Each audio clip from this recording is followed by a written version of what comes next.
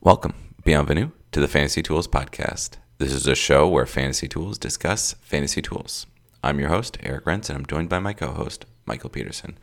Our mission is to discuss fantasy baseball and the tools that we're developing that help us manage our teams. Cue that intro music.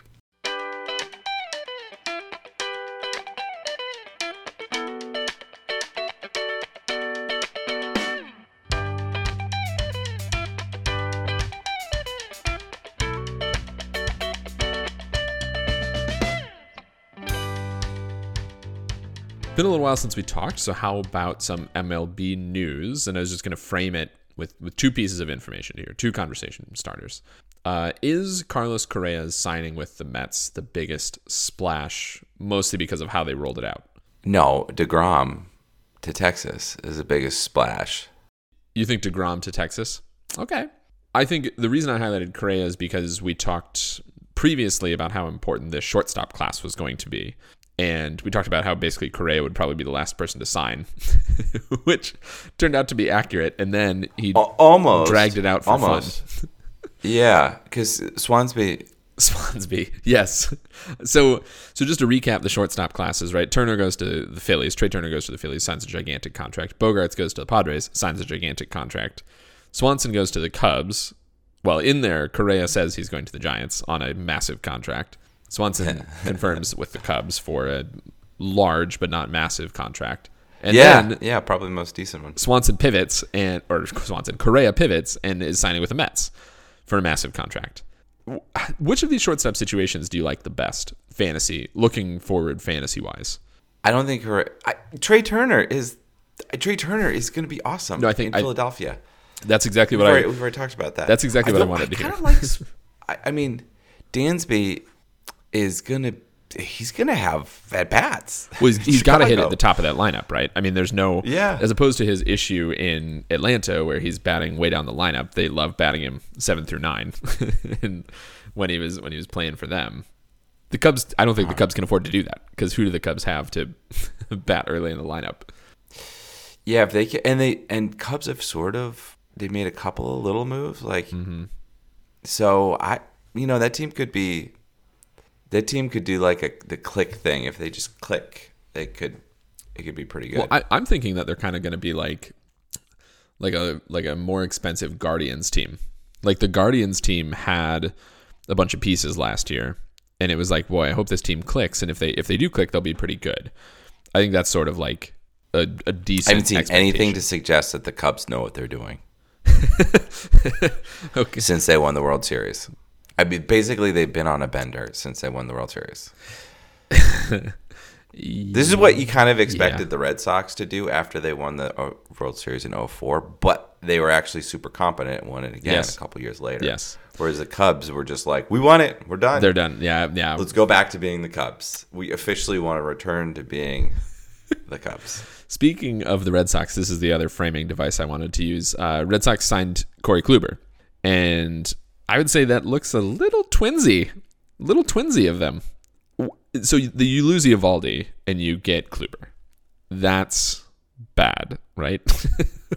That's not good, but Eovaldi, I don't know. I like him. I liked Eovaldi, but they leaned on him too hard, right? Eovaldi should be at best a third pitcher.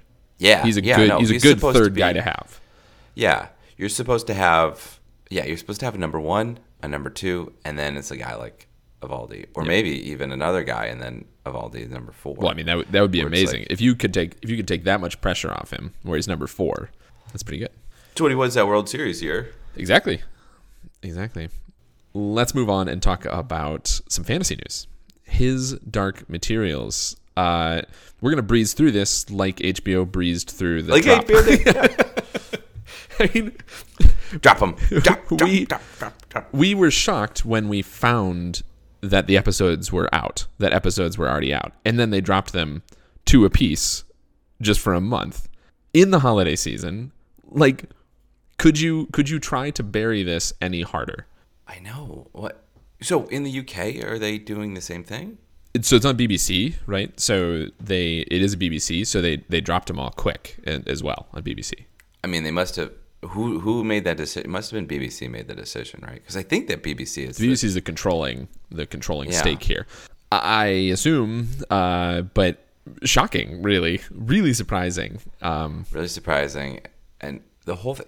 Again, the thing looks pretty good. Yeah, the acting, it feels like bad, not good. Did you think? This is how you show. This is like the old school thing about like this is TV. Yeah. This is made for TV, but this was made for like a HBO miniseries. Yes, but they got the HBO visual effects tech, which is the big step up for like your average BBC show, because it looks good. The show looks good. Yeah, it's also tuned at the brightness that you wish that Game of Thrones had been tuned at. We can actually see things. Yes. Yeah. Yes. So, no complaints there. My biggest complaint is actually a little bit with myself, in that I don't remember any of Amber Spyglass, it turns out. You know what? I remember. What's funny is like I remember enough of the beats to be like, okay, good. They hit this beat. Boom. We're the boat. And they made a couple of choices, but it works. And then they, killed God. Okay. Boom. We did that. Well, that part was so yada yada.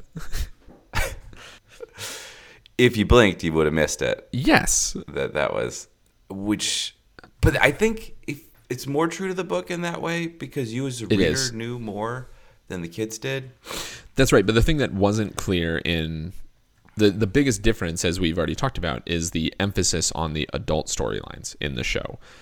Yeah. So you and I talked about this offline. As did you raise it or did I raise it? Because it's been a big pet peeve of mine. It's too much Ruth. Like, Mrs. Coulter, too much of her, and a lot of the off-page stuff was brought on screen, whereas a lot of the on-page stuff for the kids is not on screen. Well, a couple notes. I mean, they obviously decided that Ruth and James McAvoy were their most important assets. Well, clearly after season 1, they were like, if you want us back, we're going to have to be featured more heavily. Well, I was thinking it was more like they're also the best actors in the show as well.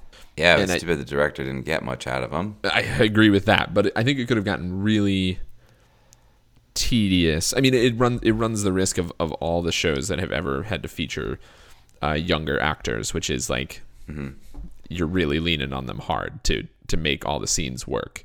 All right, so give me your top line takeaway. Excited? Was it okay? Were you interested? Was this satisfactory? Disappointed? Where are you at? It was fine.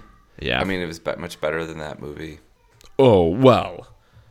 I mean, that movie was so bad that they avowed not to make more, right? I mean, yeah. I said, no, thank you. It's too bad, because we had that and Aragon, the Aragon movie, in like rapid succession, where it was just like, I still have this like thought process of like, I don't know if like movie series are going to get finished. Yeah, no, I agree with that. This was fine. It was fine. It was fine. Too much time between season 2 and season 3. Yep. And I think that the pace was a little hard for me to actually like go through, because it was like too much. Mm-hmm. You want to talk baseball? I do. Let's talk about the fantasy baseball, that is. Let's talk about the projects that we're going to do this year. I was thinking we'd do kind of a series of booting up our tools that we've done before, checking in on things, and to me, it starts with projections. This is one of our most durable tools that we've developed in the course of the show, I think, and also actually, honestly, really useful one. Should we grade ourselves against other projections? Yes, but the challenge is figuring out how to actually do that fairly. I know. We've always had that problem, because once you look at it in that disaggregate, it's like, you're grading one player. It's like, well, how do you grade batting average being off by 30 points, but being bang on RBIs and runs? Well, actually, that's an interesting point, because in our system, one stat shouldn't be skewed strongly relative to the others, or we've probably assigned them to the wrong cluster. So, because in our system, all right, to go back, we're using the same strategy as all of our previous years, which is K-means clustering, which means conceptually that we think that there are archetypal players out there archetypes of players out there. And what we need to do, our task is to assign, first of all, build those, identify what the archetypal players look like, and then assign every player to their archetype. This doesn't mean they have to be exactly on. They can have some spread away from that archetype. They can stretch the dimensions in this higher order space. They will, absolutely. We have some corrections for that. It's all treated very rigorously mathematically, and the reason that we love this is because it comes with uncertainties, that we tag everything with uncertainties, which gives us a leg up when we're evaluating how robust our projections are, and gives us a sense of how much we trust our projections. Yeah. So one of the things that I worked really hard on last year was actually making this button clickable, in the sense that, okay, boom, go, run projections. And we did it. I booted this up yesterday. So with less than 24 hours to go, I was pretty confident that I could make this happen for this. And they are live. There you go. There are real live projections out there. Couple notes, of course. Right, and because ours are all completely backwards facing. Yes. We don't need to wait. The season is done. We could have done this right after the season ended. Yes, exactly. And there are things that we will change. I mean, I've marked this with today's date, but I expect that this is not the final edition of these. This is, for me, a jumping off point. And one of the things I was hoping we could do today is just sort of chat through the stereotype players, or the archetypal players, and also if there's anything we like or don't like about the top ranked players in both of these. Because as we've talked about extensively before, we have to get the top ranked players right. It has to pass the smell test or we don't trust the whole system. Yeah, exactly. And all the projection systems, as they look at these, the dispersion just increases over the player, over the rank. Yes. So the dispersion, you need to be as tight as possible in the first ones before the dispersion just completely is out of whack. Yes, totally agree. Are you interested in starting with batters or with pitchers? I am interested in starting with pitchers, even though I have batters open right now. Well, they should be fairly easily navigable. There we go. Just to say these. Oh wow, I know this guy's number one. We might be talking about him later. We definitely are talking about him later. And just to give you caveats for both the batters and the pitchers, the innings pitched are whatever they achieved in 2022. Right, and that's the one thing where we could make an adjustment between now and opening day. We definitely will make an adjustment between now and opening day, but just bear that in mind. The rates won't change, so in the sense we've emphasized this previous years, but you can view your changes as just a multiplicative factor. So I'm looking at Sandy Alcantara, who's our number 2 guy, pitched 228 innings last year. If you think, no, he's actually only going to pitch 200 innings, okay, great, knock 10% off each one of these stats. Yeah. Man, I still want to do I have this dream of us getting everybody in TGFBI to give their projection on the number of innings pitched or plate appearances of players, and then we boom plug that right into the system, because then that disaggregate is gonna be pretty darn good. That would actually be really fun, because it would be. I would be most interested in the converse, which would be the ones where the collective wisdom gets it wrong. Well, no, but if we want to have we want the collective wisdom to get it right. Yes. But where we'll get it wrong is going to mostly be injuries. Oh, I mean, that's always the perennial issue in any of these. It's like I didn't realize that, Chris Bassett was going to go down on his second start of the season and need Tommy John, so he wasn't going to get 181. Yeah, exactly. Chris Bassett. Innings pitched. Chris Bassett. Yeah, funny stuff here. I think at the top of this. What do you got for me? The top of this looks pretty good. So let me just give you the top 10 here, and then we can go from there. So top 10 is Justin Verlander, Sandy Alcantara, Corbin Burns, Garrett Cole, Julio Urias, Shane Bieber, Shohei Ohtani, Max Fried, Carlos Rodon, Yu Darvish. to round out the top 10. Is there anyone you hate in here? You forgot to remove your Shane Bieber bias from the model. That is clear. Well, look, let me tell you what the model thought Shane Bieber is going to get with these. The model thinks that Shane Bieber is going to get 250 strikeouts in 200 innings this year, and that is extremely valuable. The 200 innings piece of it, yeah. If he got 200 innings, he probably could get 250 strikeouts. I believe that. So ERA projection 2.92, WHIP projection 1.08, 14 wins. I mean, these make sense, right? This isn't wrong. This isn't wrong. If he gets 200 innings, yeah. And I have given you all the caveats here. If you want to take 20% off this, that's fine. I believe you then. But this is the point. Like this is why we want to get. Like I would love to see what TGFBI. If we get everyone TGFBI to get the innings projection, will we get like 160 for him? Yeah, I think so. I was thinking, pull 20% off these. That's fine. And then you're looking at a 200 strikeout guy with 11, 12 wins. Why are we so high on Julio Urias? Well, the model basically loves his ERA and WHIP, right? Forecasting him for 2.62 and 1.01 ERA WHIP. And those are very valuable numbers. Those are actually increases from what he got this year, right? Yeah, there is regression baked in for him. I mean, those are just incredibly valuable. Thinks he could have an ERA as low as 2.06. Yeah. Right.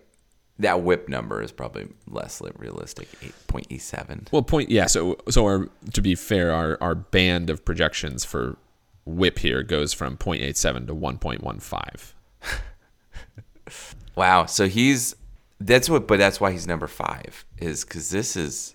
I guess he does. I don't want to own him. I don't want to own him, but I know he is going to be a highly valuable player. You were cold. You were cold on him. That's very interesting how cold you are on him. He doesn't strike guys out. And we acknowledge that. Look, 100. So we're having 177. Our projection is 177 strikeouts and 175 innings. That is a notable outlier compared to almost all the guys, with the exception of Sandy Alcantara, who we think is also going to be low. Yeah. Okay. Yeah. So Urias is probably going to be a top 10 guy, and you're probably going to want to.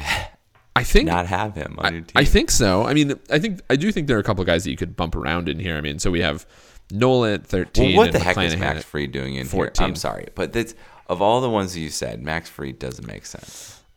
There's a big premium placed on the ERA and WHIP in this because the way that this has been designed for Roto. So I guess my question to you would be... Okay, I'm going to put it... Okay, he's not going to be over under 12.5.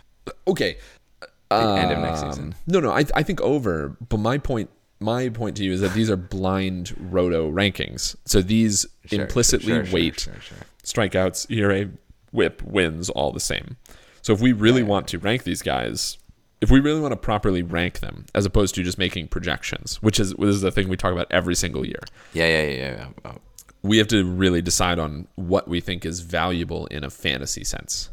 Like, I totally agree with you. The fact that Max Fried is going to get 165 strikeouts on 185 innings, no one's going to draft him in the top 10. That would be insane from a fantasy perspective. But but I don't think his ERA is going to be. I think he's the most of the first couple that we're seeing. Like that band for ERA just doesn't seem right. You think we're going to miss? And that band for WHIP doesn't. I think he's going to be outside of that. I don't think he's going to be outside of the WHIP band. 1.35, that's extremely generous. But 3.14 for the ERA. So the Max Fried band is 2.41 to 3.14 in ERA. Sure. Yeah. Sure. Okay. I mean, I'm looking at Aaron Nola's band, which goes from 2.94 to 4.26. Did you update the wins model as well? Because he's getting 14 wins here. Small, tiny, and that's highly valuable as well. Tiny tweak, yeah, but obviously the wins are very valuable. The wins model is very tied to how many innings pitched and the ERA that you get. So, well, we haven't changed it to the artificial neural net wins model. That change has not been applied. You want to see me? You want to see me do that? Okay. Well, looking for things to do. That was not button clickable, but that could be done in a week. Cool. Could we make that button clickable? Yeah. It just hasn't been installed as the button here. It's still going to be dependent on innings pitched. They innings pitched, for better or for worse, is the fundamental thing that dictates how many wins you will get. It's the strongest indicator because you have to go deep in games. I mean, there literally is a rule for how far you have to go in games to get a win, right? Yeah. I mean, yeah. like it's baked in no matter what we do. It's so funny that artificial neural net doesn't know that, but it does know. It knows. Right? I didn't tell it, but it knows. Yeah, exactly. Yeah. That is one of the layers in the artificial neural net, and it doesn't know it. It doesn't know that that's what the layer is. It just thinks it's somewhere. And it's the same way that the fantasy pundits don't know the freaking rule either. Exactly. You should have gotten a win. All right, pivot to batters here. Top 10, again, let me just give this to you. Jose Ramirez, Aaron Judge, Trey Turner, Shohei Ohtani, Marcus Semien, Bo Bichette, Manny Machado, Freddie Freeman, Dansby Swanson, Mookie Betts. So it's nice to see that our model has not been fully swayed by Aaron Judge's season. Not fully, but basically. Yeah. And Marcus Semien had a good enough second half to keep him in the top 10. But he did have a good enough second half. That's the thing. I know. I know. This is where our home league is so screwed up, is that it ends so early that you might not have seen that Marcus Semien actually continued to get in sync in Texas. Yes. But 724 plate appearances. Oh, wow. But that's what he got, right? That's what he got last year. Yeah, well, I mean, I'm buying him. If you told me at the beginning of this season, like, Semien's going to get 724 plate appearances, yes, sign me up. Yeah. Okay, here's one thing for how our error bands do interesting things. Aaron Judge, somewhere between 50 and 76 home runs. Oh, he's gonna break the record. I mean, we're not going on to saying that he's. I mean, it's interesting because he has completely broken the home run scale. He's so far from the center of any cluster. So we're projecting him for 62, but the next highest guy that we're projecting is Kyle Schwarber at 45. So the whole concept of our model here, which is based on archetypes, Aaron Judge has effectively stretched that to its absolute breaking point on the home run side. But you know what? That's actually probably good. Remember how we've always said that projections underproject. They do. Yeah. We've seen this across the board and other people, because you underproject because that gets you the mass of your projections closer. Typical year, I don't think Kyle Schwarber would be projected for 45 home runs. But that feels like a pretty good projection. It feels pretty good. I mean, we have him forecasted for anywhere between 31 and 58, with the most expected value being 45. I don't think Kyle Schwarber is going to get 58 home runs, but I think he'll be more. I think he'll be more than 31, though.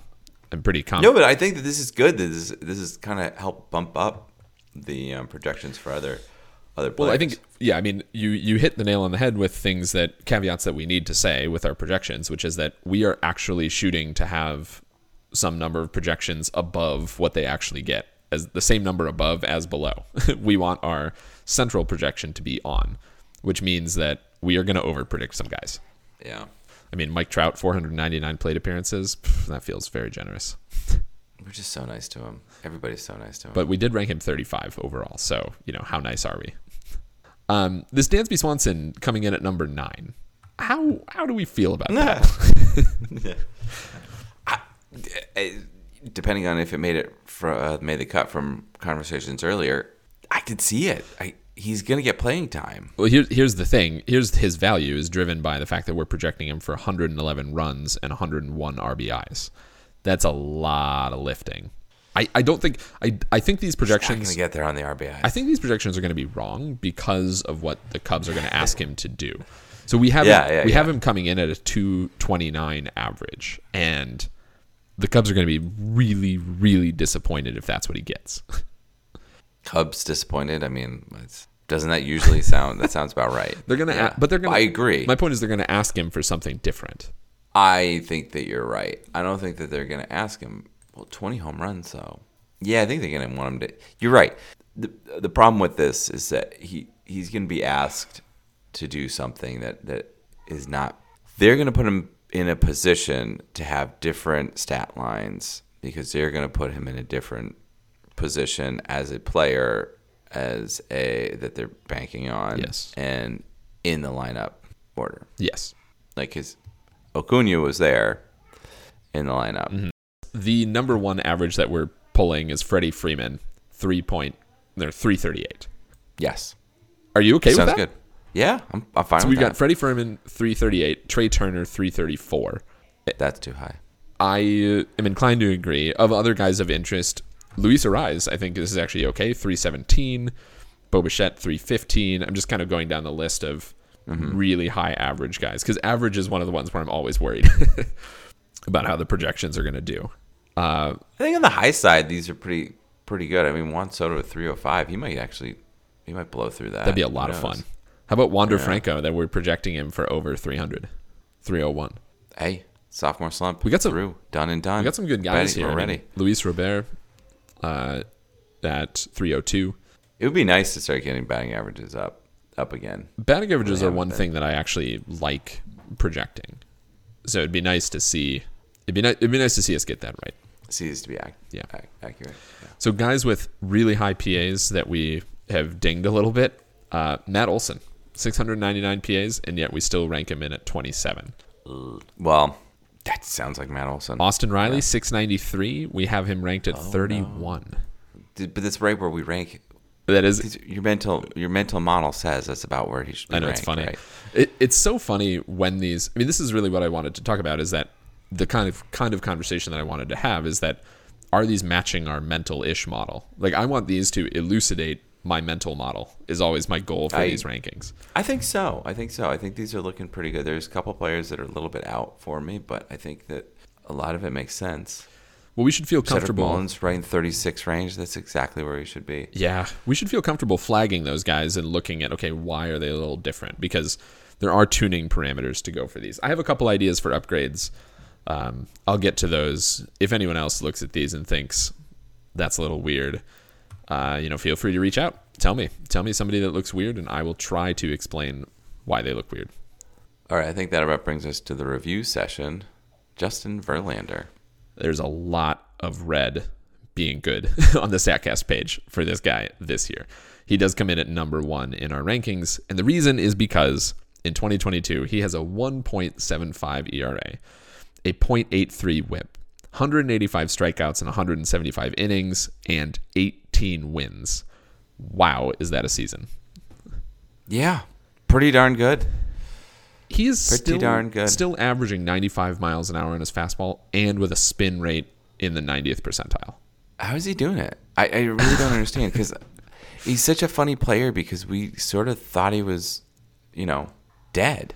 But somebody who's... There's a point in time where I was like, Verlander's dead. But somebody with this much experience, still throwing 95 miles an hour, I mean, it's no wonder that he's successful.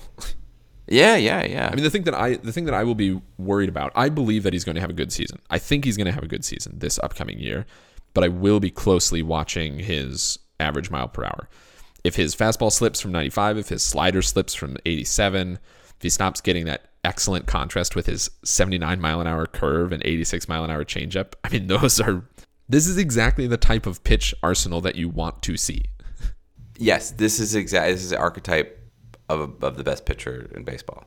Yeah, 4 great pitches. He gets guys to miss the ball. I mean, his chase rate is in the 77th percentile. He doesn't walk guys. I mean, that's arguably his best stat. Let me just look. But I'm just clicking through his percentile rankings in previous years. So 2017, I think, is the year that we kind of thought he was dead, right? But hopefully you didn't draft him in 2021. Well, I mean, yeah, because there's a big old blank spot. Like, he wasn't ranked in 2021. I wonder why not. Are you saying that 2021 is the third time that he died? I mean, I'm looking at his seasons. He's been selected as an all-star more than he hasn't since 2005. I mean, he first faced MLB batters in 2005. That's wild. Yeah, he's been around for a long time. I mean, he was on that Detroit Tigers team that went to the World Series. Yes. Well, I'm thinking of, because he stopped being Justin Verlander, like MVP and Cy Young winner in 2014, right? That was this was the first time. I mean, all those early, didn't you own him in 2009, and then you put him back in the pool? You didn't keep him because you're like, this guy is just this guy isn't going to still be the best pitcher in baseball at 39. Yeah, exactly. I mean, his season with the most strikeouts was 2019. And then obviously, that's insane. Obviously, he goes down. I mean, so we should acknowledge the fact that his strikeout total of 185 this year is a massive step back. But it is. It's still. Yeah, it's down from the 2019 numbers, but it's 9.5 is still pretty darn good. Yeah, I guess it's tied to the number of innings pitched that he's going to get. If he's, I don't think he's Mets, ever going to break 200 again. No. I do think he has. Okay, how many more seasons does he have left in him? This is not an appropriate bet box because I don't want to wait 5 years for this. But I'm just asking you, how many more seasons do you think he has? It sort of depends on if he got like 16 wins this year and ended this season at 260, like he might come in for another 4 years to try to get 10 wins a year. You're in a keeper league. Do you have to de-weight him because of that right now? Does he get 4,000 career strikeouts? He's at 3,200 right now.